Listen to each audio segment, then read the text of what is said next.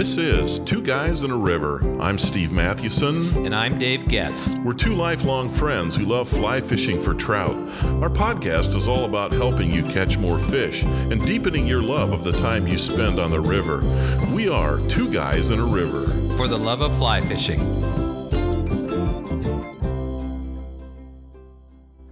Whenever I fish or hike in the Yellowstone ecosystem, I'm alert to two large threats to my well-being: the Ursus arctos horribilis and the Puma concolor.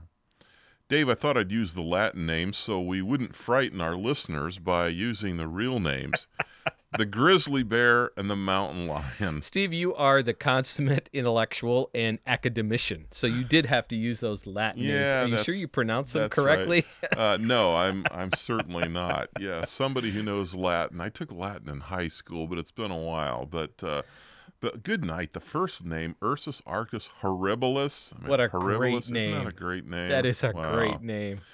Well, thankfully, we've never had a run-in with either one, but the danger is always there, and actually I think I have come close a couple times.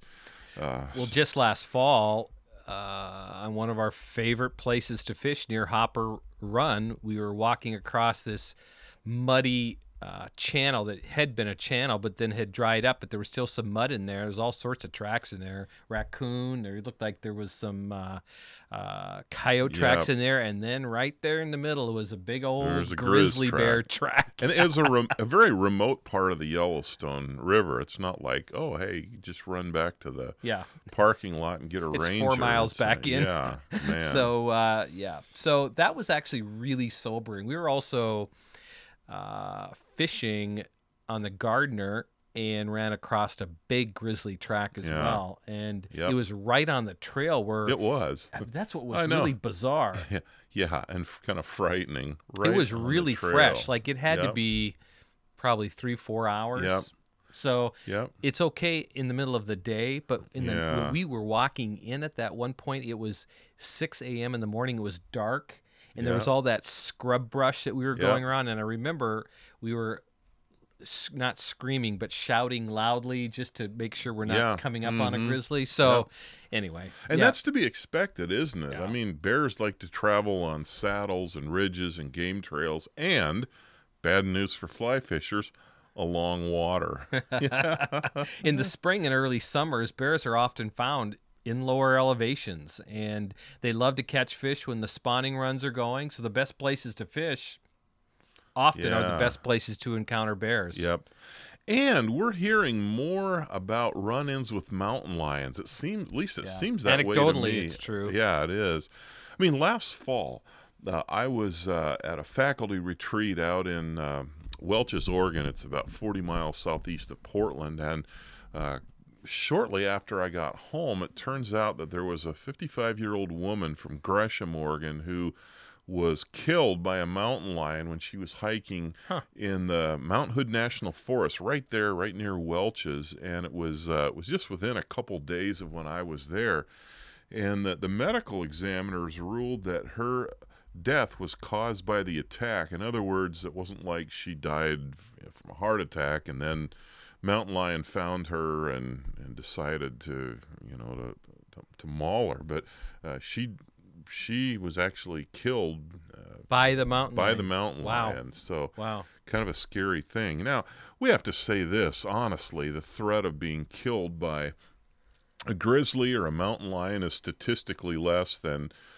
dying from a snake bite, rattlesnake, or copperhead, or water moccasin, or a lightning strike, or as somebody said, even being killed when your car hits a deer on the way into your fly fishing day. But if you fly fish in grizzly bear and mountain lion habitat, you need to be careful. If you hike, if you hunt in these habitats, and we've done all three, you've got to take some precautions, and that's what we're going to talk about today. So, Dave, where would you start? What would you just say to somebody who's going to be fly fishing and they run into a grizzly or a mountain lion when they're fishing or they're hunting or mountain biking, hiking, whatever it is that you're doing in the outdoors? The very first is not to run.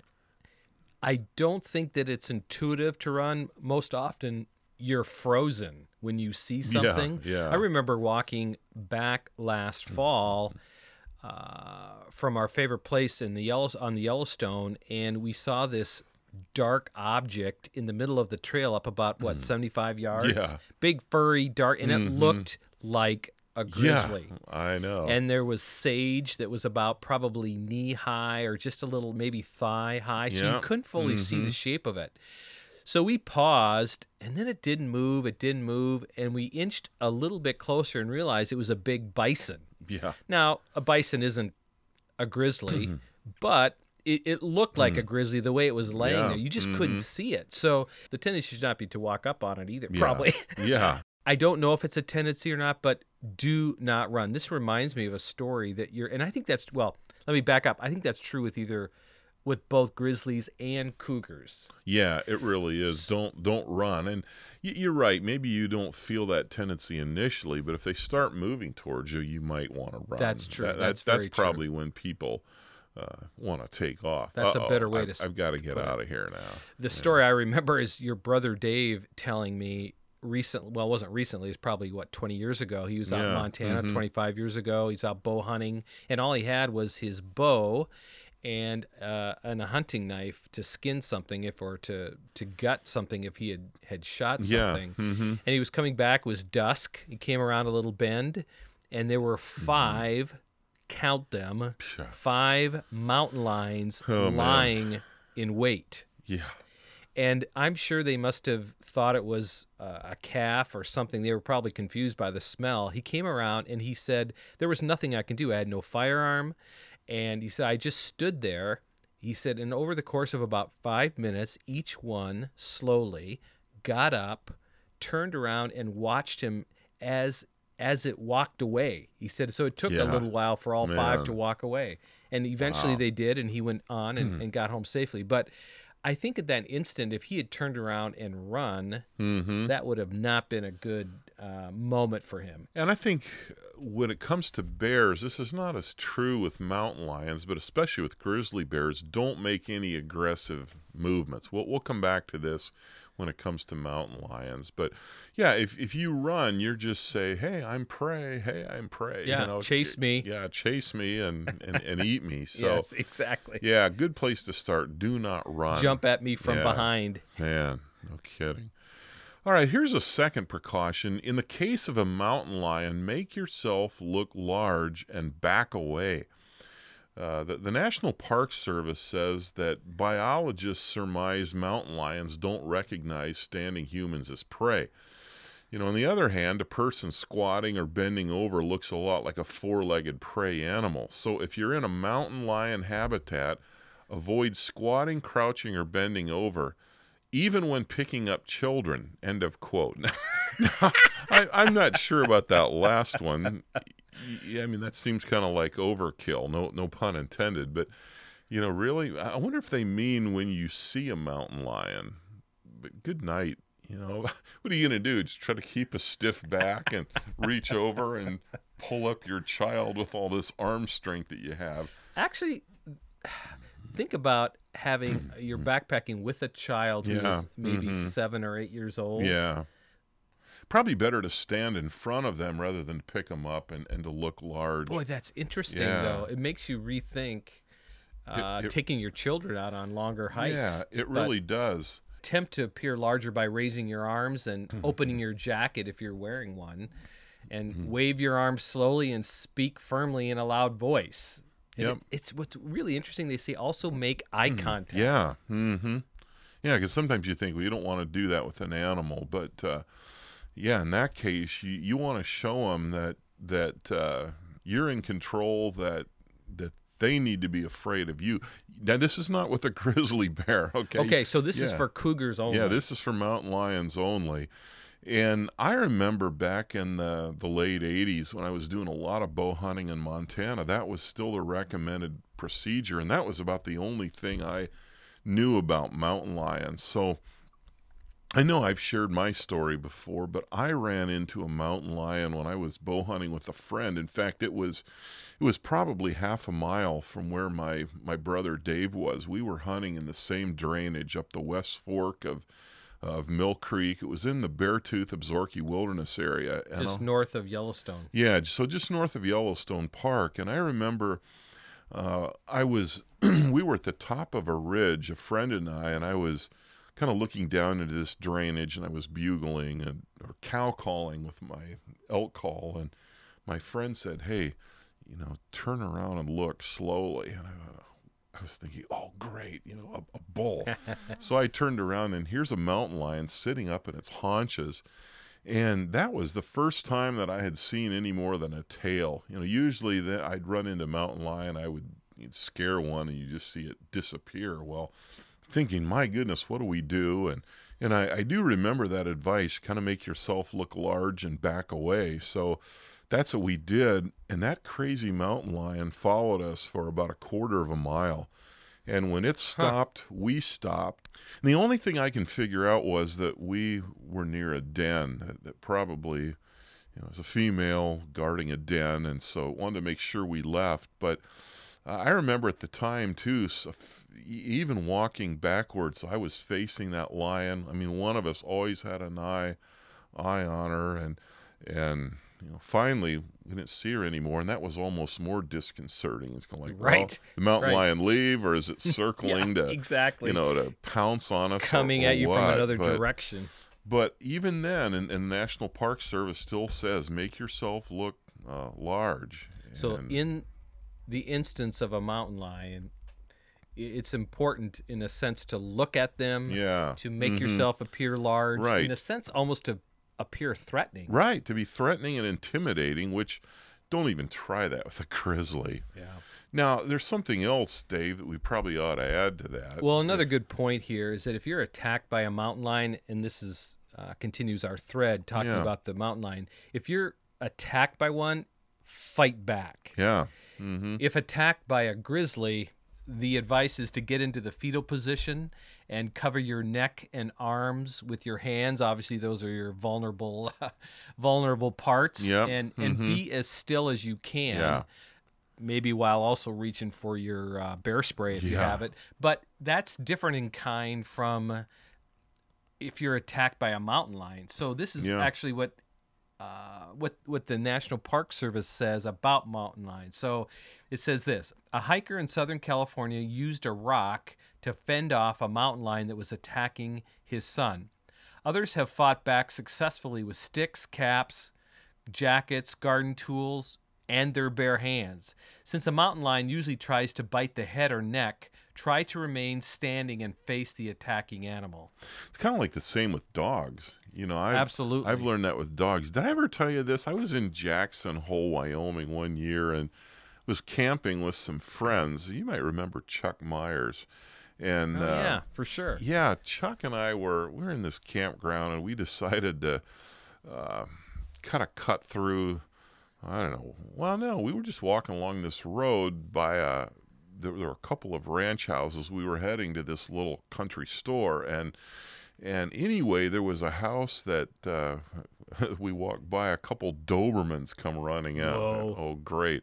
So one thing I did was I kept facing those. They kept trying to get behind us, and we just kept facing us, and we'd back up, and they'd circle around. And, wow! And yeah, finally we passed it and went to the store. Then we had to go back and thinking, oh, great. But they didn't come back out on the way back. But it's really the same thing with the mountain lion. You've got to keep them in front of you. Don't let them get behind you. Well, there was a story just this fall. I think it was late October or November.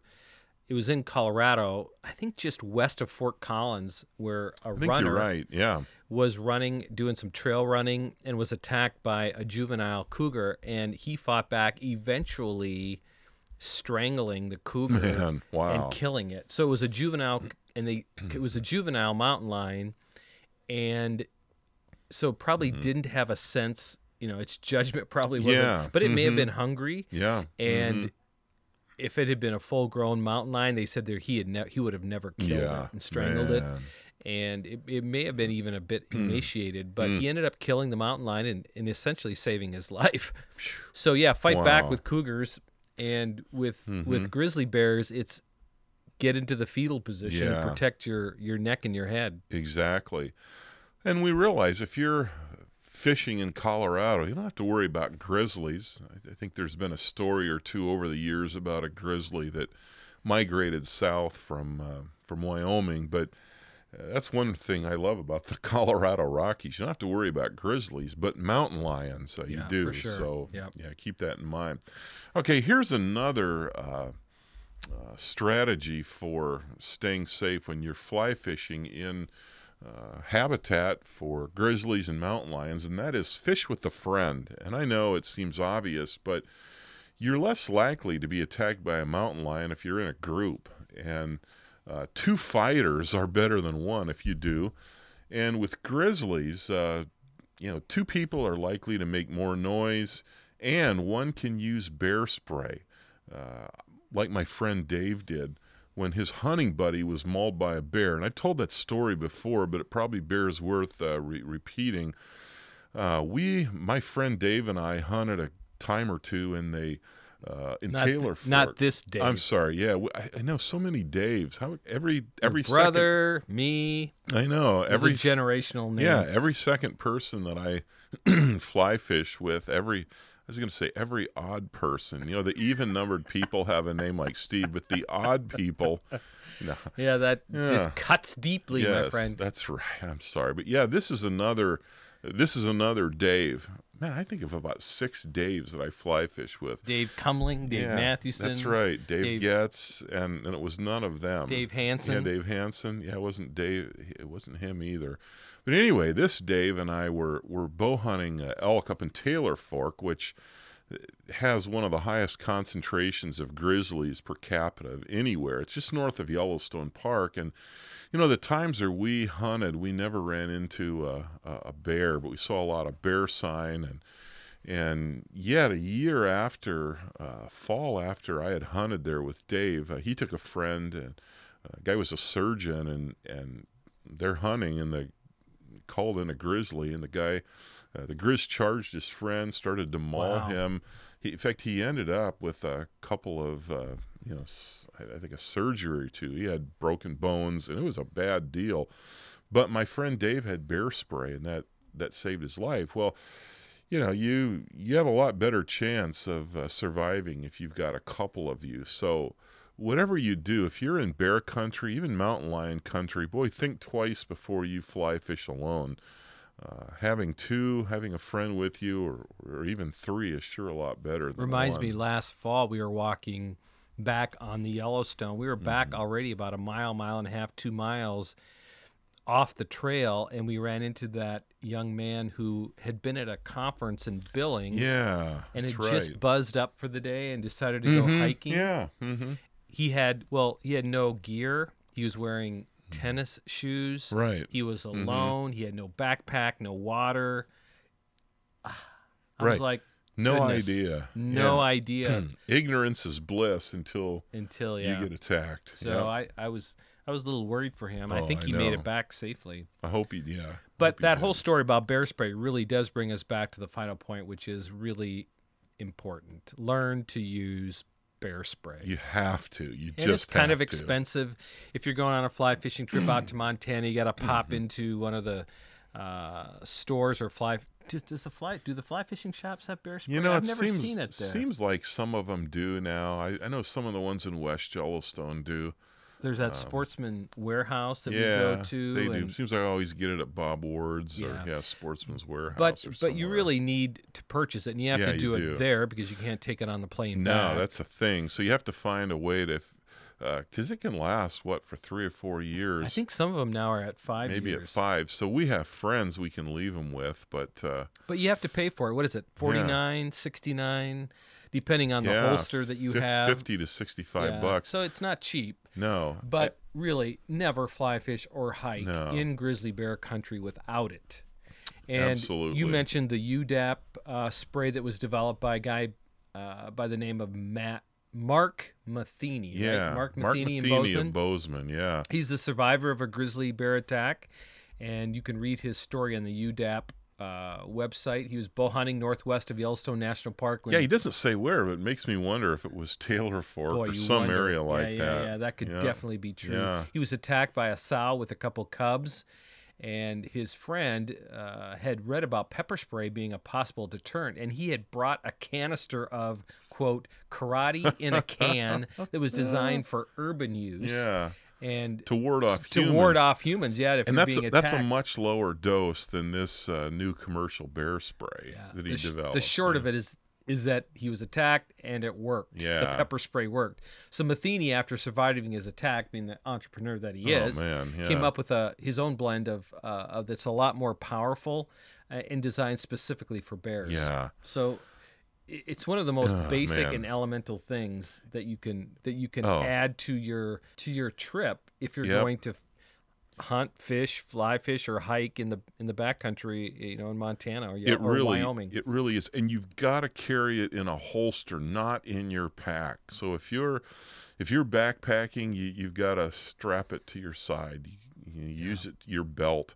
If you're fly fishing, we always do this. It's it's on our wading belt. It's right there. It's not going to do you any good if it's in your pack because it's unbelievable how fast bears can charge. I really like, especially when we have our wading staff. We have our wading staff that's on the right hand side. I like to keep that holster, the bear spray holster, right almost over my groin, so it's almost like those old westerns that used to have the gun, not the holster on the side, but right in front of them, because it allows you to grab it quickly, and there just can't be any ambiguity about where that holster is. I mean, we just read a story, didn't we, about a month ago, and this is in April. A 17-year-old boy was attacked by a bear not far from his family's cabin. It was about 30 miles south of Venice. Really, we fly fish the Madison in that area, and he was looking for shed antlers, kind of one of the things that you do in the spring if you live in the West. And he's walking downhill, and he heard a noise behind him, and he saw a bear charging. And Dave, didn't the article say it happened so fast he couldn't deploy his bear spray at that moment? The bear pushed him against a tree, pinned him to the ground. Yeah. And this is what's amazing. While face down, he was underneath the bear. This 17-year-old boy reaches over his shoulder and sprays the bear with bear spray. Man, that is amazing. And then he walked out, and he escaped with minor injuries. Wow. So this is, this is good stuff. It's not, it's not foolproof, but every story we've heard, this stuff really works. Let's talk just a moment here about the mythic American male who always would say, I'd rather have a 44 Magnum than bear spray. So would you rather have a 44 Magnum than bear spray, and why? Absolutely not. No way. And here's why. First of all, a couple well-placed bullets won't always put down a bear instantly. So it's not a guarantee. Even if you hit him in the right place, which you may not, you still may have a bear, on top of you and mauling and killing you before it dies. And yes, that's even with a 44 Magnum. But here's an even bigger reason. If your friend is being attacked, well, good luck with that. You could shoot your friend instead of the bear. And I think about my friend Dave, who was able to save the life of his surgeon friend because he had bear spray. There's no way he's going to, start firing with a 44 Magnum as this bear's on top of his friend. That's just plain stupid. So, those who say, well, I want a 44 Magnum. Well, you're just silly. Yeah, it really is. I have no respect for that. All that is what is it, machismo? Is that how you say it? Yeah, it's silly. That's right. Yeah, it really I'd rather have a is. bear spray and a 44. Well, whatever. Yeah. Right? No. But use the bear spray. The data all tends towards bear spray as being the only way. Hey, well, how many times have you hunted? I've hunted through the years, and I remember shooting a goose once that I shot it. I knew I had hit that thing. It was a big goose. Yeah. And I saw it glide over a hill. So I had to walk about 3/4 of a mile to get the goose. When I got there, it was completely dead. And when I opened it up, I'd hit its heart and obliterated its heart. So that thing had flown almost another mile after being hit in the heart. It happens all the time with deer. Yeah, it really does. Lung shot will be quicker, but you hit a deer in the heart, it can go a while. So, wow, don't think that, by hitting a grizzly in the heart or in the brain or whatever is just going to stop it in its tracks. Yeah, maybe if you hit the spine, but bear spray is such a better option in most circumstances. I realize there's that 1 out of 99, exceptions, but overall, you're a lot better with bear spray. So what about bear spray for mountain lions? Man, that is a great point, because I think UDAP and some of the other manufacturers of bear spray say, hey, this is just for bears. But I thought it was interesting. The Montana Department of Fish, Wildlife, and Parks had a biologist who used bear spray to successfully turn away an attacking lion. Huh. And I don't know if there's been any other instances of that, but it does seem to suggest, it makes sense, that could work with an attacking lion. So, yeah. I read once, I think on the UDAP site, where they make no promises about right. its effectiveness against other animals, but that somebody had done it also with bison. Well, that makes sense. I mean, you think about how potent that is. I don't know why another mammal would be able to, breathe that wicked pepper spray any more than, a grizzly could. Maybe it's possible, but yeah, the stuff's pretty potent. And by the way, it's a lot stronger than your karate in a can or your standard mace that you might use on a human being. So, man, don't skimp on that. Pay the $50-$60. If you can't take it with you, well, you might go out and practice, discharge it before you leave for your trip. I mean, that's not a bad thing, too, to practice using it. So, maybe how it works. Maybe get 2 cans and practice it. Yeah. They always say that you should have a garbage bag and grab it, put your arm into the garbage bag and then grab it at the end and then do it, because the stuff is so wicked. Yeah, it is. And will stay with you for the rest of the day, that you do not want to be touching anything. Of course, you have to make sure you're downwind and not upwind. Yeah, no kidding. But practicing could be good. So if you're thinking, well, I'm not going to pay $50. No. You need to be upwind and not downwind. Yeah. Sorry about that. Needed to correct that. Oh, yeah. My goodness. All right. Or we'll get sued. Exactly. We'll get sued you want by to be somebody. upwind of that spray. Yeah, no kidding. But don't say, well, I'm not going to pay $50 for something. I'm here for 3 or 4 days and then I have to get rid of it. No. Invest the money. If you don't have to use it, hopefully you never will. Well, then practice with it and throw the canister away. By the way, when you're using that too, you point it down. You want that cloud to be on the ground up. It'll create a big enough cloud that it'll be 5-6 feet or so off the ground. But you want to make sure that it's on the ground as well, because you can have an animal who's got their nose to the ground, and if you shoot that thing up and your cloud starts 2 feet off the ground, it may not work as well. That's a great point. Yeah. Well, we've never had to use our bear spray. Nope. Hope we never do, but we have it just in case. Yep. So anyway, remember that fly fishing where grizzlies and mountain lions live is going to require some precautions. You've got to take those and make sure that bear spray is one of them. All right, time for great stuff from our listeners. By far, our most popular piece over the years has been another safety-related issue, the 10 Commandments of Wading. I wish I had written that piece, but you wrote that piece. That was a tremendous article. I wrote it, but I borrowed the content. I think I gave credit to one of my fly fishing mentors, Dwayne Dunham. He used that. I don't know if he had 10, but several of those were in a handout that he used to give a community college in Oregon where he taught fly fishing. And so anyway, that's got a lot of interest. And even though we posted it 3 years ago, once in a while a comment will show up. And here's one that showed up a couple weeks ago. It's from Mike. He said, 11th commandment, no fish hooked is worth following downstream like a madman. That should be number 1. I know it.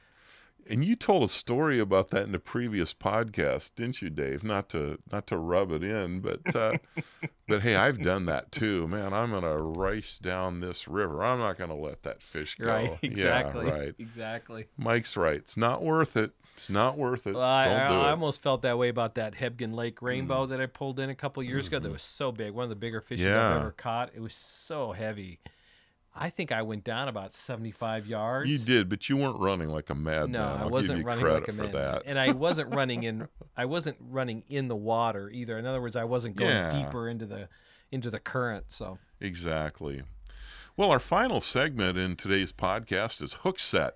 This is where we set the proverbial hook and wrap up our podcast by sharing a quote that we will reflect on it for just a couple of minutes. And this quote comes from John Velker.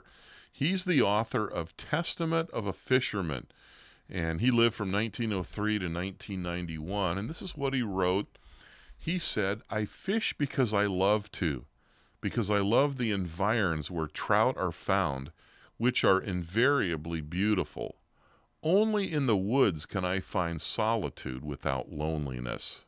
Oh, that is so awesome. That is a great quote. I like that last line, solitude without loneliness. They're different things, aren't they? Completely different things. You can be by yourself and you can be lonely, or it can be solitude. And there is something about the beautiful places where we fish for trout that really do lend themselves to solitude, kind of that alone time that really refreshes you and wants to make you go back and interact with people. You know, I find when I fish with you, I'm often lonely. Yeah, right. Yeah, because you're sitting there taking 5 minutes to tie 13 flies on your Euro nymphing rig. Okay, I exaggerate, but hey, I want to fish. Maybe I could bring a book along while you're sitting there tying all your stuff on. Oh my, that was fun. Yeah, no, sorry, got my dander up there. I'm getting a little bitter. yeah, that's right, a little bitter. Criticizing me for running way ahead. Oh man. Oh gosh, goodness. Well, I think that better do it for today. What a great quote. We kind of ruined it. Yes, we did. Sorry about that. We digressed a bit, but hey, we hope you can find solitude without being lonely like Dave often is. Oh my. Hey, thanks again for listening. I'm Steve Mathewson. And I'm Dave Getz. Until next time, we are Two Guys in a River. For the love of fly fishing.